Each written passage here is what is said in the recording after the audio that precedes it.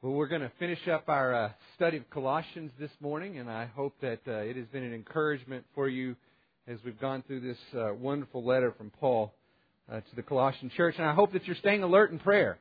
If you'll remember that from last week, that would be one of the takeaways that I hope that you have from our study. I know the Thomason family talked about that this last week. And so, John, what was A? Acknowledge His presence. And I hope that you do recognize that God is always with us, that He never leaves us, He never forsakes us. He wants us to listen for His voice. Because He tells us He's the good shepherd. And we are His sheep, and we hear Him, and we know, and He knows us by name. And that we should expect Him to show us the way. The passage that I think of is in Ephesians, for we were created for good works that He prepared beforehand so that we may walk in them. He's prepared the way. Look and expect to see His hand in your life. And R stands for what, John? Reject the world. Right. John tells us, do not love the world or the things of the world. And then finally, T is what, John? Take steps of faith. Isn't that good? Are y'all impressed?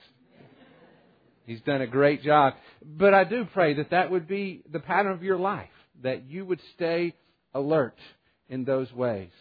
As we finish up our study, there is a long list of names as Paul closes out this letter to the Colossians.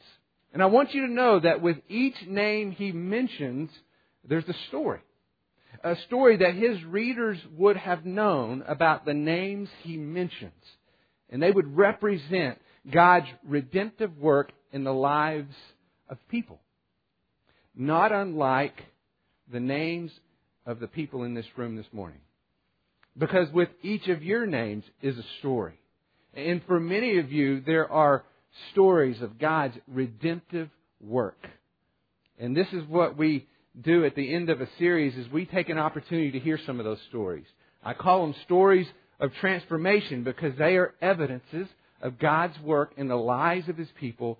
And every time we hear those stories, it encourages us because it reminds us that God is always with us. He's always at work, and lives are being changed as we put our trust in Him. So before we hear those stories, I want to, and I didn't plan it this way, but it just worked out nicely. If you would, turn to Colossians chapter 4 and look at a few verses with me as I introduce our time. Colossians chapter 4, verse 7.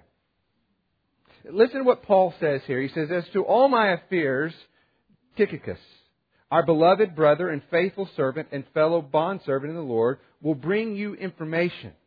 For I have sent him to you for this purpose, that you may know about our circumstances, that he may encourage your hearts.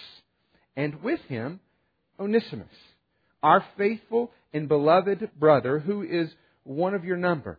They will inform you about the whole situation here. So Paul mentions two people, Tychicus and Onesimus. And with each of those names was a story, and a story that the readers would have known when their names were mentioned. If you look at Tychicus, he was mentioned about 5 times in the New Testament. There's rarely anything of great detail said about him, but we can put the pieces together and know quite a bit. One of the things that we know is that he is from Ephesus. He probably grew up in that town and was likely converted by Paul in one of the early missionary journeys, or one of his missionary journeys. And from that time on, he began a walk of faith and a fellowship with Paul in the work of service in his ministry. Tychicus was the one who was carrying this letter to the Colossians. And along with that, he was also carrying a letter to the Ephesians. And along with that, he was also carrying a letter to Philemon, an individual, which you will understand more about here in a little bit. So Tychicus was somebody who kind of worked behind the scenes. We don't hear his name very often, but every time he shows up, he's doing the same kind of work. Partnering with Paul, delivering news, and walking through life of ministry, very devoted as a follower of Christ. He is somebody who has known the Lord for a while and has grown to be strong in his faith. And the reason I know that to be the case is because he's endured some difficult things in partnership with Paul in ministry. He's from Ephesus, and you'll remember one of the things that took place in Ephesus was the silversmiths got really upset whenever Paul was preaching about Jesus Christ and people were turning from the gods and goddesses of the mythology that ruled them to put their faith in the one true God through faith in Jesus Christ. And they were losing business, quite literally. So they gathered all these silversmiths together in this trade, and they essentially ran Paul out of town. And very likely, Tychicus was one of those individuals who felt their wrath as well. But he continued in ministry. We see him showing up time and time again. In fact, you'll remember that Paul is gathering donations from the Gentile churches to take it to Jerusalem as an encouragement to their Jewish brothers and sisters in Christ. And as he does so, he takes 7 men with him. One of them was Tychicus. And he went with him to Jerusalem to deliver this money. And we know that it was in this trip that Paul was then arrested, right? And taken captive and transferred to Rome, where he appeals to Caesar, or has the intent to do so. And along the way, Tychicus is one of the men who travels right beside Paul. That included the journey where there was a shipwreck and difficult trials along the way. But there he was, right beside his friend and brother in Christ. He was with him while he was in prison, because Paul tells him, he'll tell you about how I'm doing and the affairs that are going on here. Tychicus was a man who knew the Lord, who worked behind the scenes, who was a faithful follower of Christ, and had several years of walking with the Lord. But it also says that there's another individual, Onesimus, who would be joining him. Now, they would have known about Onesimus as well, but when his name came up, it would be in less redeeming terms. See, Onesimus worked for a man by the name of Philemon, to which the letter was written by Paul. Philemon was known to be a good Christian man who treated his workers with fairness and kindness. But apparently Onesimus took advantage of this kindness. He stole from Philemon and fled for safe hiding in Rome, where he happens to run into Paul, who led him to faith in Christ. And through that, taught him what it meant to be a follower of Christ. And then after having done so, he sends Onesimus with Tychicus to go back to Philemon to seek forgiveness and to make restitution for the things that he had done. He was taking steps of faith. He was new in his faith, and all he was trying to do was the next right thing. This morning, you're going to hear from people that I think represent what these two individuals stand for. You're going to hear from Ron and Stephanie Miller, who really are beginning their journey of faith together, just trying to do the next right thing. And I just want you to know, and I've told them this, as I've spent time with people in different situations, they are a couple that gives me great encouragement.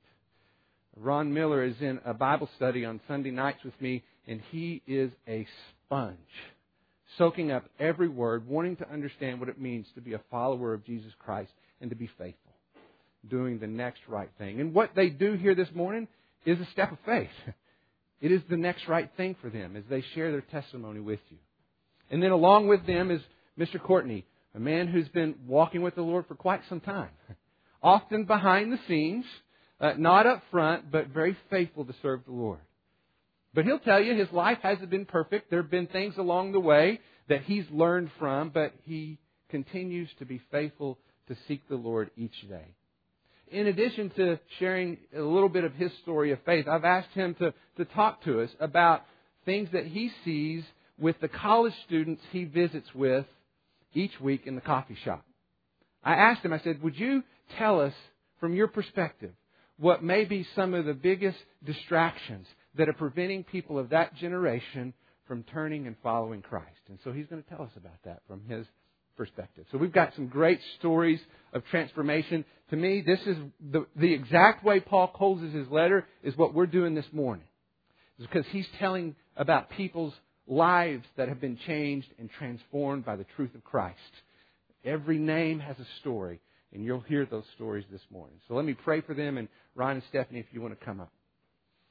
Father, we do just lift this time to you, and we pray for these stories of transformation, that they ultimately exalt your name for your work in the lives of these people to bring glory to you for your redemption, your love, your grace and mercy that showers upon us. Like Paul, as he closes his letter, may these stories encourage this church to walk faithfully, trusting in you. We lift them up to you in this time as well. Amen. Well, good morning. Oh, this is pretty intimidating. First, I'd like to introduce ourselves. My name is Ron Miller, and this is my lovely wife, Stephanie. We've been married for, it'll be a year in April. We have a 6-month-old daughter named Hadley, and we've been at Melanie Park for almost a year in January. In that time, we've really begun a journey, not individually, but as a family, to strengthen our household and walk with our Lord. And kind of this morning we'd like to share with you where we stand as a Christian household and kind of where we came from and where we're at now. So I'll begin. My story kind of begins right after high school. I had graduated high school and left for Army basic training. I put a lot of focus in that. Prior to that, I was very active in church, and once I kind of left the home and was out on my own, and I saw a lot of success in my military career early on. I knew God was with me, but it was almost as if I didn't feel that I needed Him anymore. It was that I was out on my own. I could do it on my own. I continued this way for years, just focusing on myself, focusing on my career and what the next step that I thought was good for me at the time, consciously ignoring the tug on my heart that I always kind of kept in the back of my mind, that I knew I was there. It was as if I kind of just kept my head down and not paying attention to life as it went by, or just kind of had my blinders on, going from step to step, doing whatever felt right at the time. Then I met Steph. It didn't take long after I met her until I realized that there was a bigger picture to life that I was missing, that maybe, possibly, it's not all about me. But it was at that point, it was as if I kind of stopped and looked up and saw that I'd missed a lot already. There was something big that was absent from my life. It had been so long that I'd focused on myself that I really couldn't put my finger on it. And looking back now, it looks almost like it's yelling at me. But at the time, I couldn't really figure it out. And so Steph had brought up her desire about that time to start looking for a church family, and it was like that puzzle piece fit. That's really what I was missing during that time, and it was kind of. It saddened me at the time as well, because I realized at that point, whenever she had to bring up to me that she wanted to start going to church and find a good church family, that I had neglected that part, not only of my life, but that I had neglected a spiritual relationship with her as well, and that we were on two complete different paths. It was almost at that time I realized that this wasn't going to work out. And all we have to do is look forward and see if we're going in two different directions spiritually, then we're never going to end up at the same place, and that wasn't acceptable. So we began looking for churches about 2 years before we got married. We would bounce, from church to church. We had something specific in mind. We started off and went to some bigger sized churches that to us it really felt like it was more about the entertainment value, and it spoke to us on an external nature, but we really didn't feel touched, and we didn't feel like we belonged in a family. So we got discouraged. We ended up taking significant breaks. For me, it was as if we'd take one step forward, and then I'd get discouraged again and take 2 steps back, and we'd go months without trying or even concerned with it. It was really Steph who kept us active in that look, and her persistence in saying, well, let's try again. Let's go to a new church. Let's try to meet new people. I really want this. I'm really needing this, and so we did. It wasn't long until Adam and Becca Snell invited us to a young couples group, and we were blessed by meeting Carrie and Sherry Gilbert. That first time we came to Melanie Park, we realized this is what we had been looking for. We were recently married, and I knew a direction that I wanted to take my family, and I knew what we needed to do, but I really couldn't put the pieces together and figure out where to go next. And we were, to me, I felt lost. Even though I was here, I still felt like, okay, how am I going to get there? I see, Carrie and Sherry, and they've got a wonderful Christian family, and that's my goal. But the in between was still real cloudy. They offered just a few weeks after we started coming to Melanie Park. They offered to meet with me and Steph and talk to us just about our relationship with Jesus and our relationship with each other. This was what I needed. I think we jumped at the opportunity. I don't even know if it took a full 10 seconds before we said, "Yo, we'll be there. What day? What time?" I think that kind of caught them off guard because they're like, "Oh, yeah, well, yeah, now that's fine."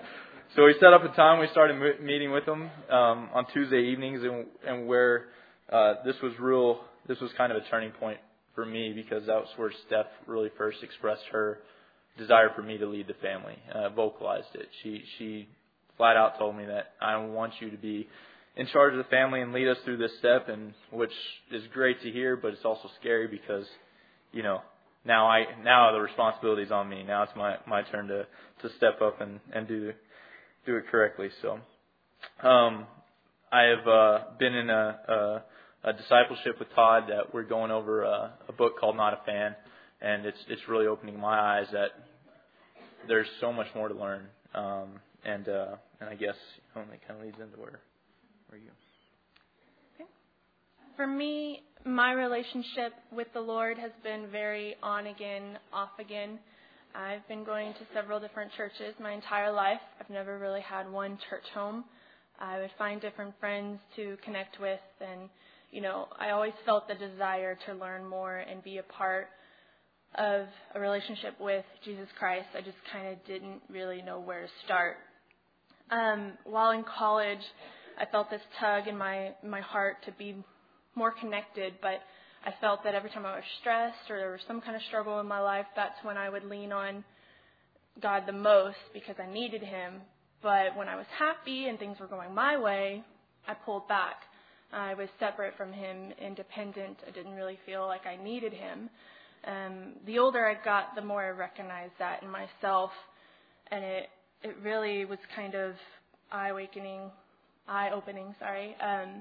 I've been participating in several Bible studies for a while, and I felt like as I was going through the motions with those Bible studies that I wasn't necessarily giving 100% of myself.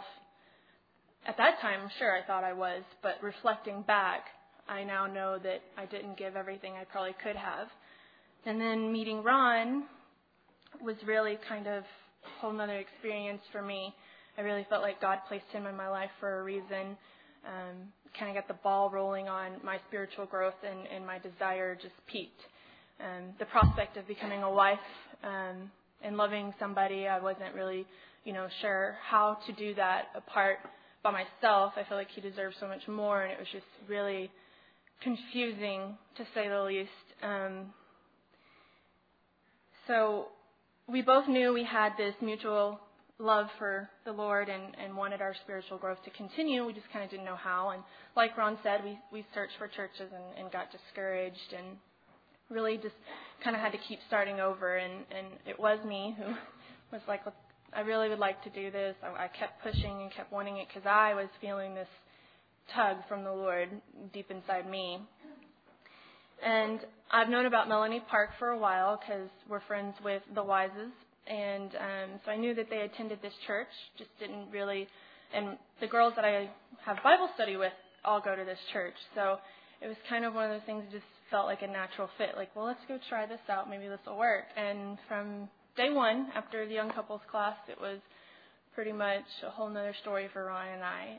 We really connected with the Gilberts, to say the least. They've been life-changing mentors to us, a very huge blessing. I have noticed a great deal of change in myself and in Ron, mainly in Ron. We're learning so much coming to church every week. We're participating more than we ever probably thought we would, and it's just been an amazing experience. And Ron has stepped up as a husband and as a leader in our spiritual growth. And for me, because I get so bogged down with my career and being a new mom, it really helps having him take on that role and kind of, take charge with it. But I really feel like the relationships we have here at Melanie Park and the mentors and the people that we surround ourselves with is really what's keeping us on this path. Because by no means am I done learning. I have years and worlds to go to get to where I want to be. I'll never stop knowing any learning. But I really feel like the Melanie Park and the members here have really kind of helped us get to where we are now. Definitely, and that kind of, where we are now is in relation to where we began. I was trying to think of a good way that we can kind of put in perspective, and one of my hobbies is hiking, so I'm going to relate it to hiking. When you have new hikers, you can always tell because they have either too little or too much gear. They don't necessarily know how to use it the correct way, and it takes a long time. It's very frustrating to pack up the gear and to use it to help you get from your one step to another. On the other hand, experienced hikers, they know exactly what they need to get from the beginning to the end to their final destination. They know how to use it. They know how to use it for what it's designed for. They've collected their gear over years and years of tough hikes. And so in that analogy, I think me and Steph are really just opening our Christmas presents of gear. We're each time we come to church, we discover something new.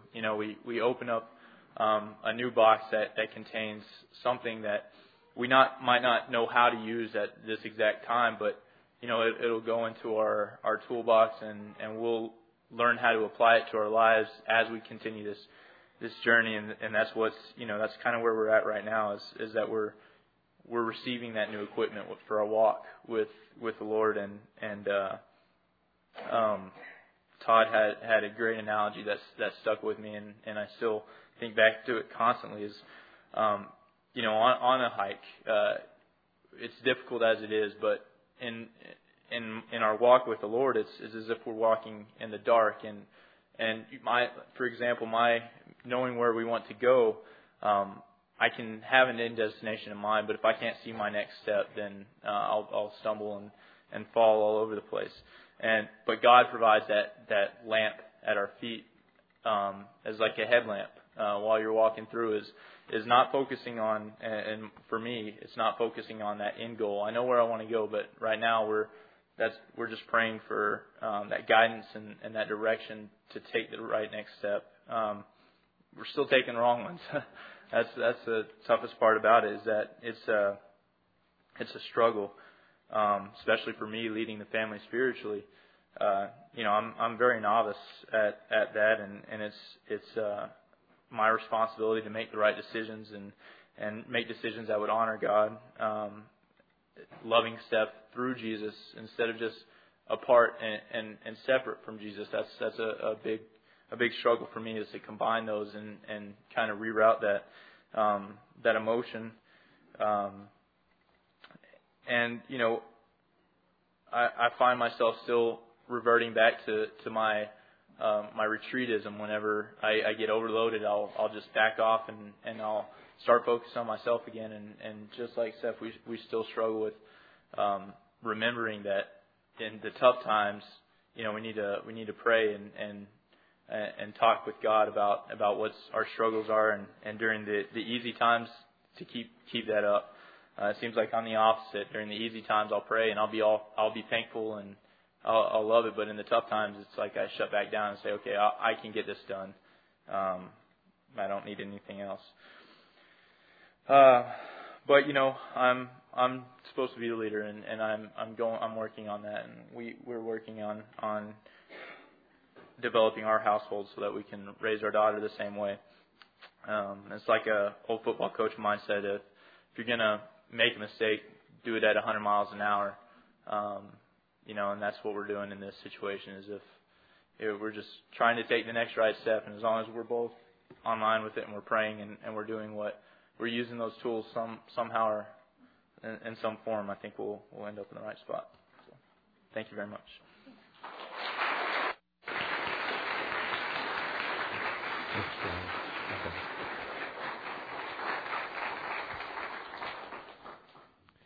Okay, Mr. Courtney, if you want to make your way up here, you'll get a chance to hear from our friend, Mr. Courtney.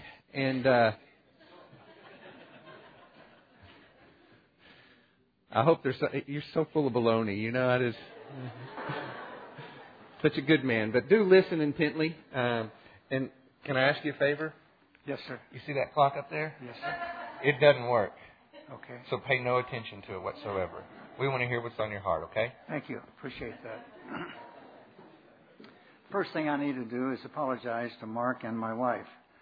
I interrupted Mark when he was trying to make an announcement, and I embarrassed my wife by calling her 60th when it should have been 59.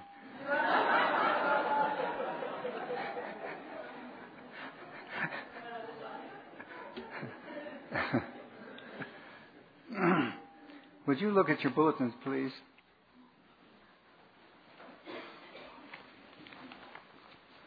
The back page. And 8 lines from the bottom on the right is the sentence that starts there. You got it? How you too were delivered out of the domain, I like to call it, kingdom of darkness, and transferred into the kingdom of His beloved Son, in whom we have redemption, the forgiveness of sins. There are 2 kingdoms mentioned here, the kingdom of darkness and the kingdom of light. That's what I want to talk about this morning and giving my testimony. First, I became a Christian over 60 years ago. I was a student in college, and I was far from being a good person. I was raised in Arkansas, and some of the people that come from Arkansas are not too good. We had a president not too long ago. I think you know who I'm talking about. Well, I wasn't too far. I didn't become president, but I'm not too far behind his actions. And I was living in the dominion and the kingdom of darkness. And if you want to see what that life is like, turn to Galatians. Galatians chapter 5. I want to read some of the things there that gives us a definition of what the kingdom of darkness is like. Chapter 5, starting at 19. Now the deeds of the flesh are evident, which are immorality, impurity, sensuality, idolatry, sorcery, enmities, strife, jealousy, outbursts of anger, disputes, dissensions, factions, envyings, drunkenness, carousing, and the things like these. Now I know none of you have ever practiced these. And I've never lied either.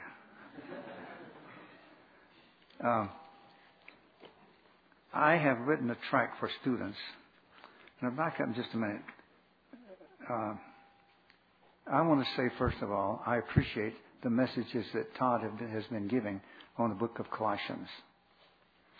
And to go along with that, I've written a tract for students.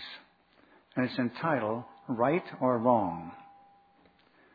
One of the things he asked me to do was to tell my testimony, and I will do that. The second one was to tell what the difference is among the students of my day that is when I was young and today's students.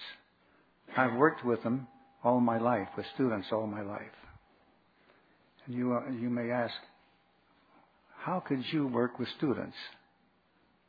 Well, I asked that same question. But I've written this, and I'm going to read you just a couple of things here. Maybe you can get a picture of what I think is the difference between that generation and this generation. Is it right or wrong to think relativistically about moral standards? Can you answer that? Is it right or wrong to think relativistically about moral standards? You know what? I've had a lot of students ask me, what does that mean? Students at Tech. I mean, Tech is not the lowest class university. Are some things right in one culture and wrong in another? Are some things wrong in all cultures? Is it wrong to hate another person in all cultures? Is it right or wrong to murder another person for food if you are starving? Is it right or wrong to steal to satisfy one's own greed? Is it right or wrong if both parties agree to have sex before marriage? Is it right or wrong to say that if there is a God, there must be a moral law to which all people are subjected? Is it right or wrong to say that Mohammed and Jesus Christ were prophets of God? Is it right or wrong to say that Jesus Christ and not Mohammed is God incarnate? Is it right or wrong to say that because Jesus Christ was God incarnate, He lived a perfect life on this earth? Is it right or wrong to say that because mankind is not perfect, he cannot keep God's moral law? Is it right or wrong to say that because God loves mankind, He gave His only Son to die for their sin? Is it right or wrong to say that mankind has a choice to make as to his final destiny, heaven or hell? That's what I give to students. I had one say the other day, she glanced down at it, she said, I don't want that.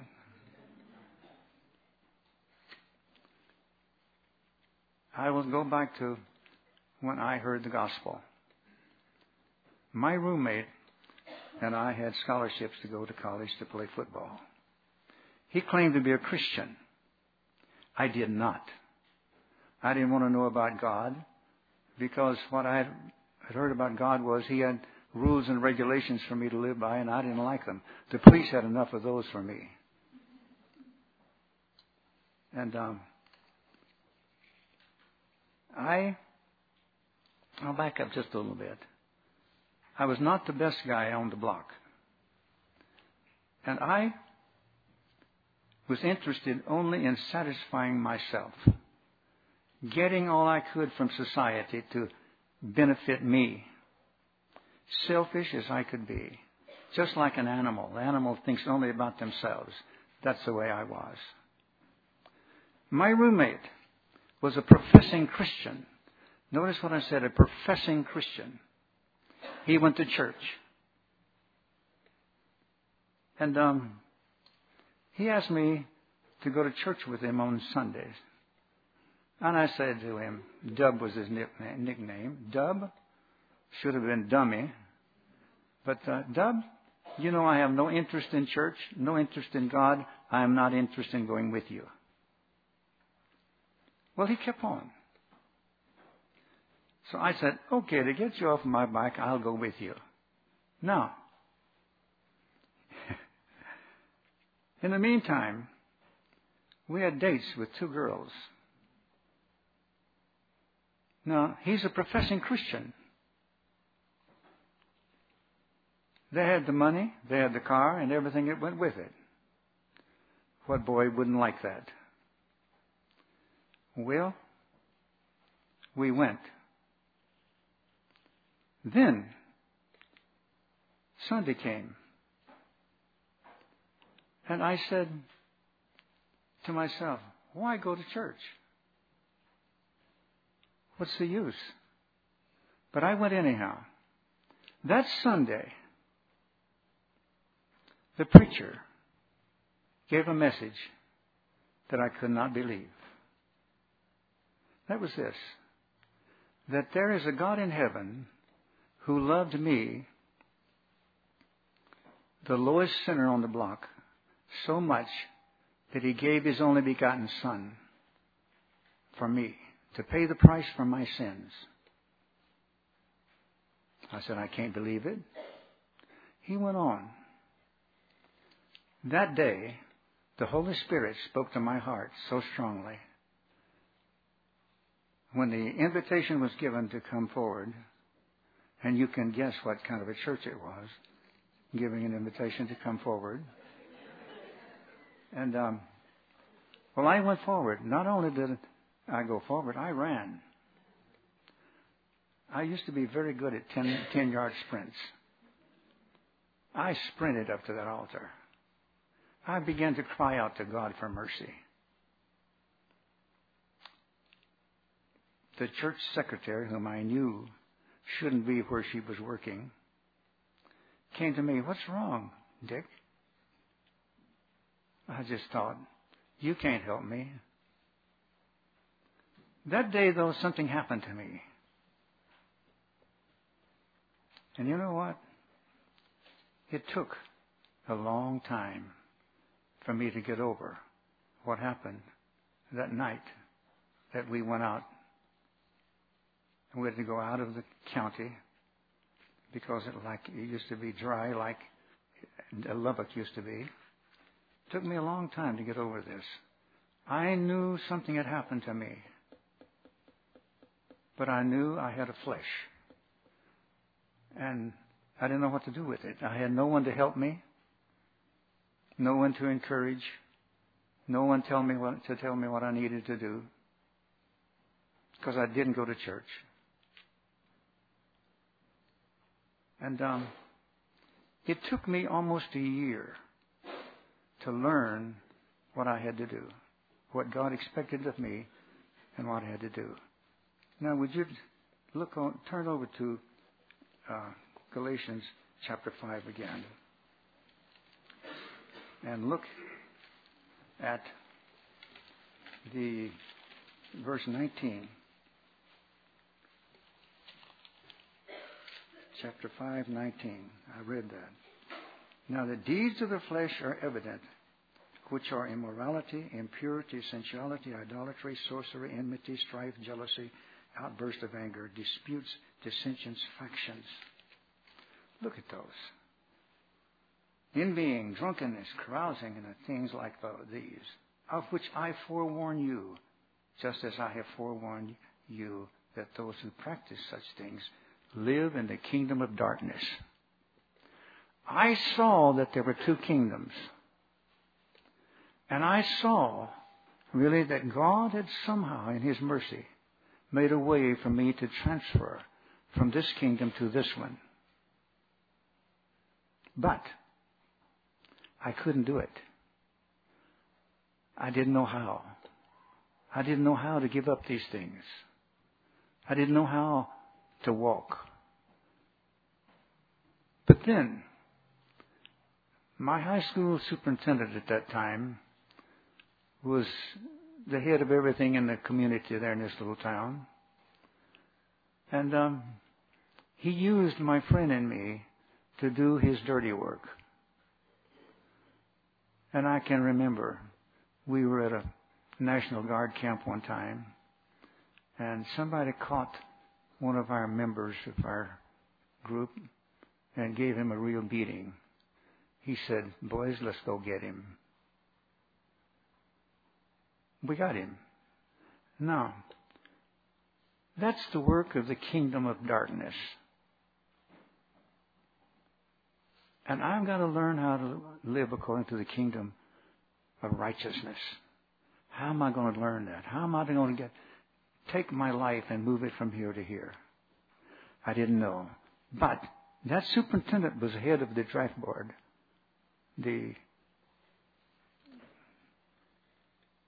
He always took my name from the top when it came up and put it to the bottom. Now, when I made this decision for Christ, I went home and told him. You know what happened? Mysteriously, my name automatically came to the top. He didn't want to hear any more about that. Well, I had to go to the military. I heard some people say, don't go in the military, you can't be a Christian in there. Can't be a Christian? Am I one now? Look at the life. Is there any difference in my life? Well, I saw something about this time. The Spirit of God was so gracious to me. I saw that I had to get into this book. If I wanted to make any progress, I had to learn what God said. So I began to read. And I made a commitment to God. I will read every day. Well, that's good. But if you're in the military, when are you going to take the time to do it? And I'll just put this in here. When I went in, they drafted me to go in. They sent me to Japan. I fought with God. I argued with him about that. I didn't want to go to Japan. And I had, before the Navy could send me from San Francisco to Yokosuka, Japan, I had to fall on my face in the Servicemen's Center in San Francisco and stay there crying out to God until I came to the place. I cannot resist. I said, God, I will go to Japan where you want me to go. 2 days later, I got my orders to go. I got to Yokosuka, Japan, and here they called me up to go into the Admiral's office. And he and the captain said, you're the man we've been looking for. The first thought that came to my mind was, how did they know about my past? See?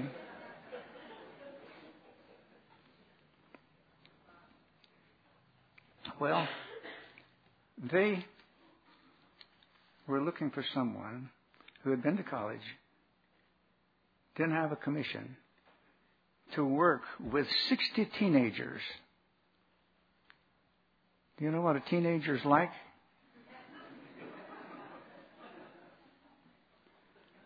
They said, your job is this. Keep the girls from getting pregnant with the sailors. Keep the boys from the Japanese prostitute houses. We don't care what you have to do your job. No parent can touch you. Now, if you have parents, if you have teenagers, if somebody does something that you don't like to your teenager, what do you usually do? What do you want to do?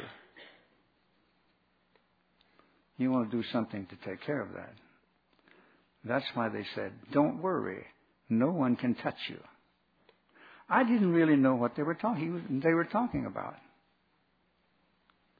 until I took these kids on a camping trip. But we were camping in a hotel. And I had some boys in my room, 10 or 12 of them. Well, these kids didn't know my background. They wanted to teach me a lesson. They jumped me. After I read my Bible that night when I turned my light out, they wanted to jump me. They did. They began to kick me, beat me. And I said, boys, you don't know. I said to myself, you don't know that I learned this principle. Get before you get got. Do you know the meaning of that? Well, you know what? For 3 years, those boys never tried that again. I had their attention. And I say this to you because to show how God was so gracious to me.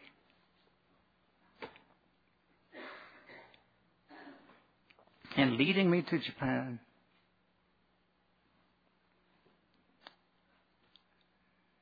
and giving me an assignment that I never anticipated. Working with young people. That's been my job ever since. I came back to the States, went to Columbia Bible College, went to Japan. I met my wife in Japan, and first thing, she didn't want to marry me because she was afraid to ask me. What?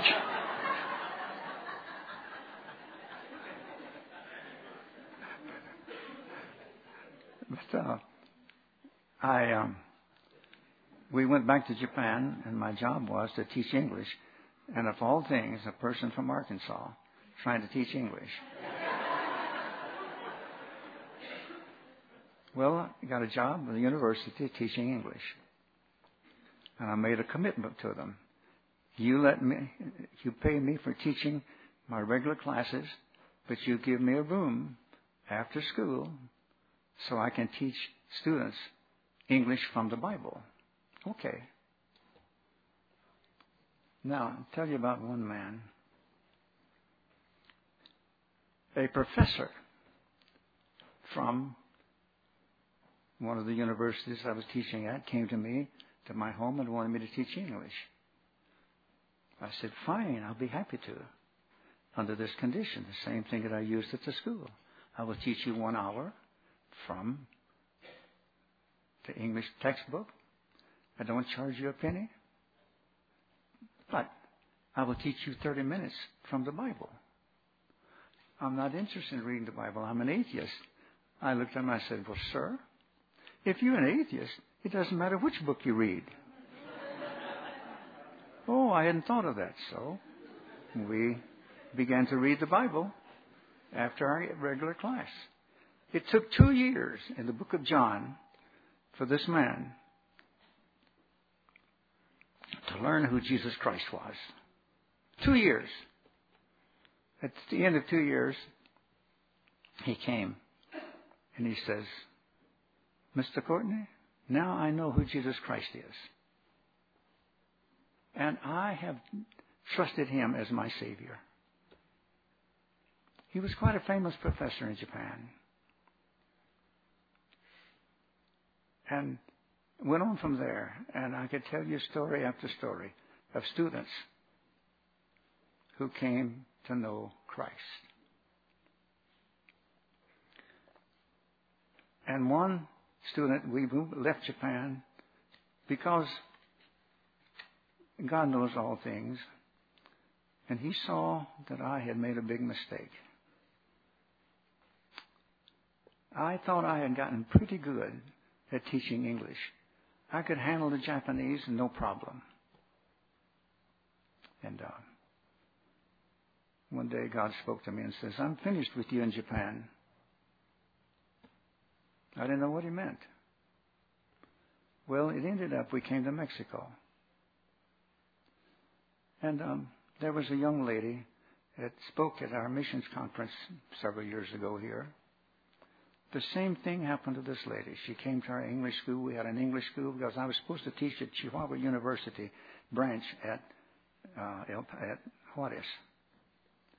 Had a contract, and I saw in that contract, salary is this much, and a deduction is this much, down several lines later. I said, what's this for? They said, that goes to the head of the department. I said, you're telling me this is a bribe. I don't pay bribes. So we started our own English school there. And you know what? That was the best thing I ever did. Because people like Maria that came to our missions conference here to speak one time, to give a testimony. Maria was a prostitute. She came to our English class with a businessman. Excuse me. And he paid her way. We charged 1 peso a month. You know what a peso was worth at that time? 8 cents. Because I did that because one professor told me, if you don't charge something here, the people won't think it's worth it. Okay, I said, I'll charge 1 peso. So Maria came. And she stayed there about, I thought it was 3. My wife said it had to be 6 weeks. She left. We never saw Maria again. One night we got a telephone call. My wife answered the phone, and Maria said, Mrs. Courtney, yes, this is, and Maria interrupted her and says, you are Maria Antonieta Martinez. How did you know?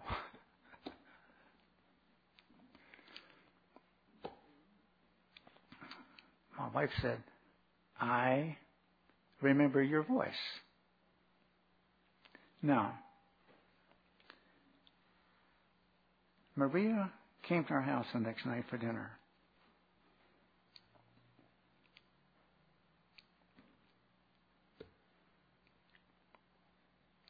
These were her words.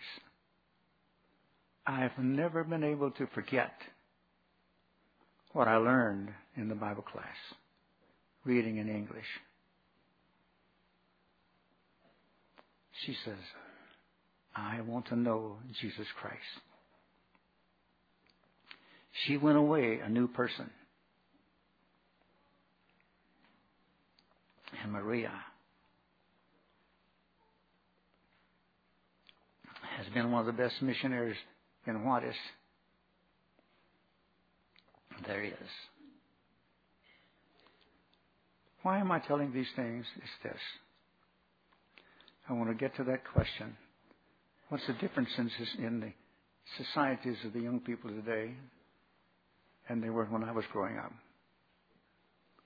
It says, I've thought about this. This is one thing. When I was growing up, we knew it was wrong to do these things that Galatians verse 5:19 says. We knew it was wrong. But in today's society, as I worked with university students, and when we came to, back up here a minute, when we came to Lubbock, we came here to retire. We got our home on 22nd in Boston. We learned about the International Affairs Office. I went over there and volunteered. And we were there for 3 years, I think. And then they said I got too old to take students to take students on trips. So I had already started a Bible class with some of the students, foreign students. And then I opened it up to others. And now all I work with about is American students. The difference is American students today don't know right from wrong. You know whose fault that is? Parents. Look at these questions on that list that I read here. Parents, right here in Lubbock, are guilty of every one of these. What do you expect of students? What do you expect of your children?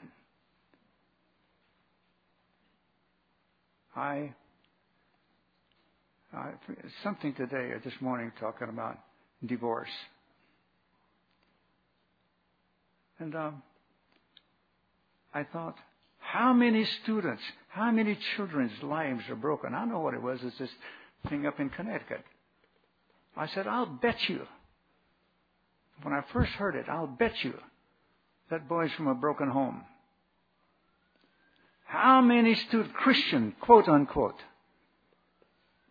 parents, one will leave or the other one. And take what you want to from it, but I am saying this, folks. The flesh will drive me to do things that will kill my children.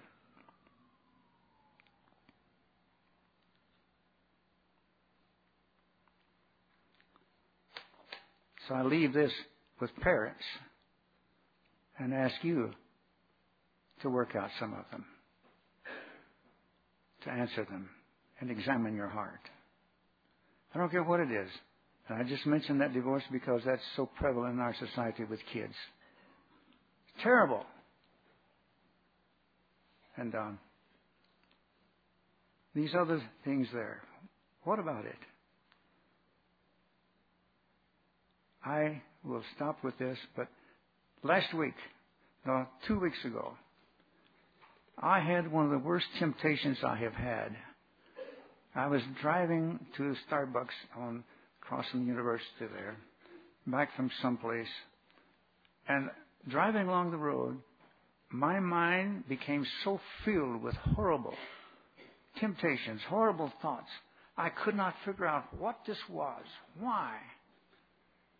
Finally, I just cried out in desperation, God, if you don't deliver me, how can I go to the coffee shop and talk to anybody? Before I got to the coffee shop, my mind was cleared. I got there.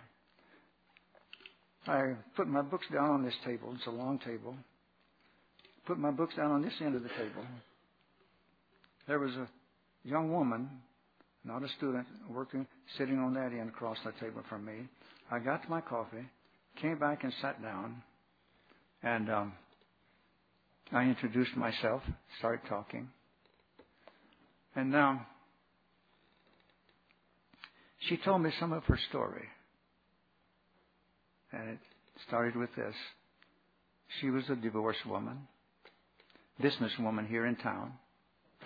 She got another job. She was riding back from Dallas.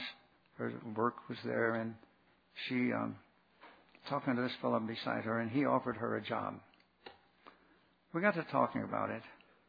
Then she started giving me this, and I do not say this to condemn or put down anything, but she had learned a quote from a tract that she used to give out to people. She was working with a certain Christian organization, and it had in there that God has a wonderful plan for your life. And she kept quoting that phrase to me. Oh, God has a wonderful plan for my life. A wonderful plan for my life. Now, folks, that kind of bothered me. Finally, I thought, Kelly was her name. Kelly, you want me to tell you something? Yes. I said, God does have a wonderful plan for your life. But I'm afraid you don't know what it is. She said, well, what is it? He wants you to walk in righteousness. Galatians 2:20. Remember? We read it a while ago. No, we didn't. It's the verses down below where we read. The fruit of the Spirit is what? Love, joy, peace, gentleness. I said, these verses before this, I'm afraid you've had too many of those experiences. So God's plan for your life is to walk in righteousness. And I said, I try to practice this every day, and I still make many mistakes. Practice walking in righteousness. That's what this is about for those students. See? Walk in righteousness. Folks, that's the best I can give to the concept of becoming a Christian and the difference between the generations of students. And the responsibility that we as parents have with our children. And we as church leaders have with our children. Think about it, folks. Thank you.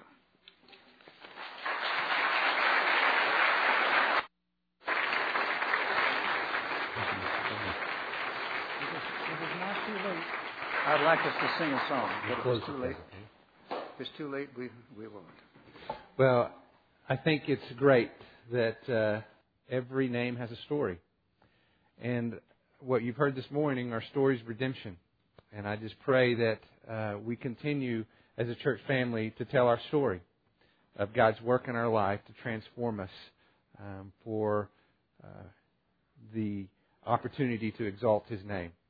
And so let me pray and ask Leland and his family to come up.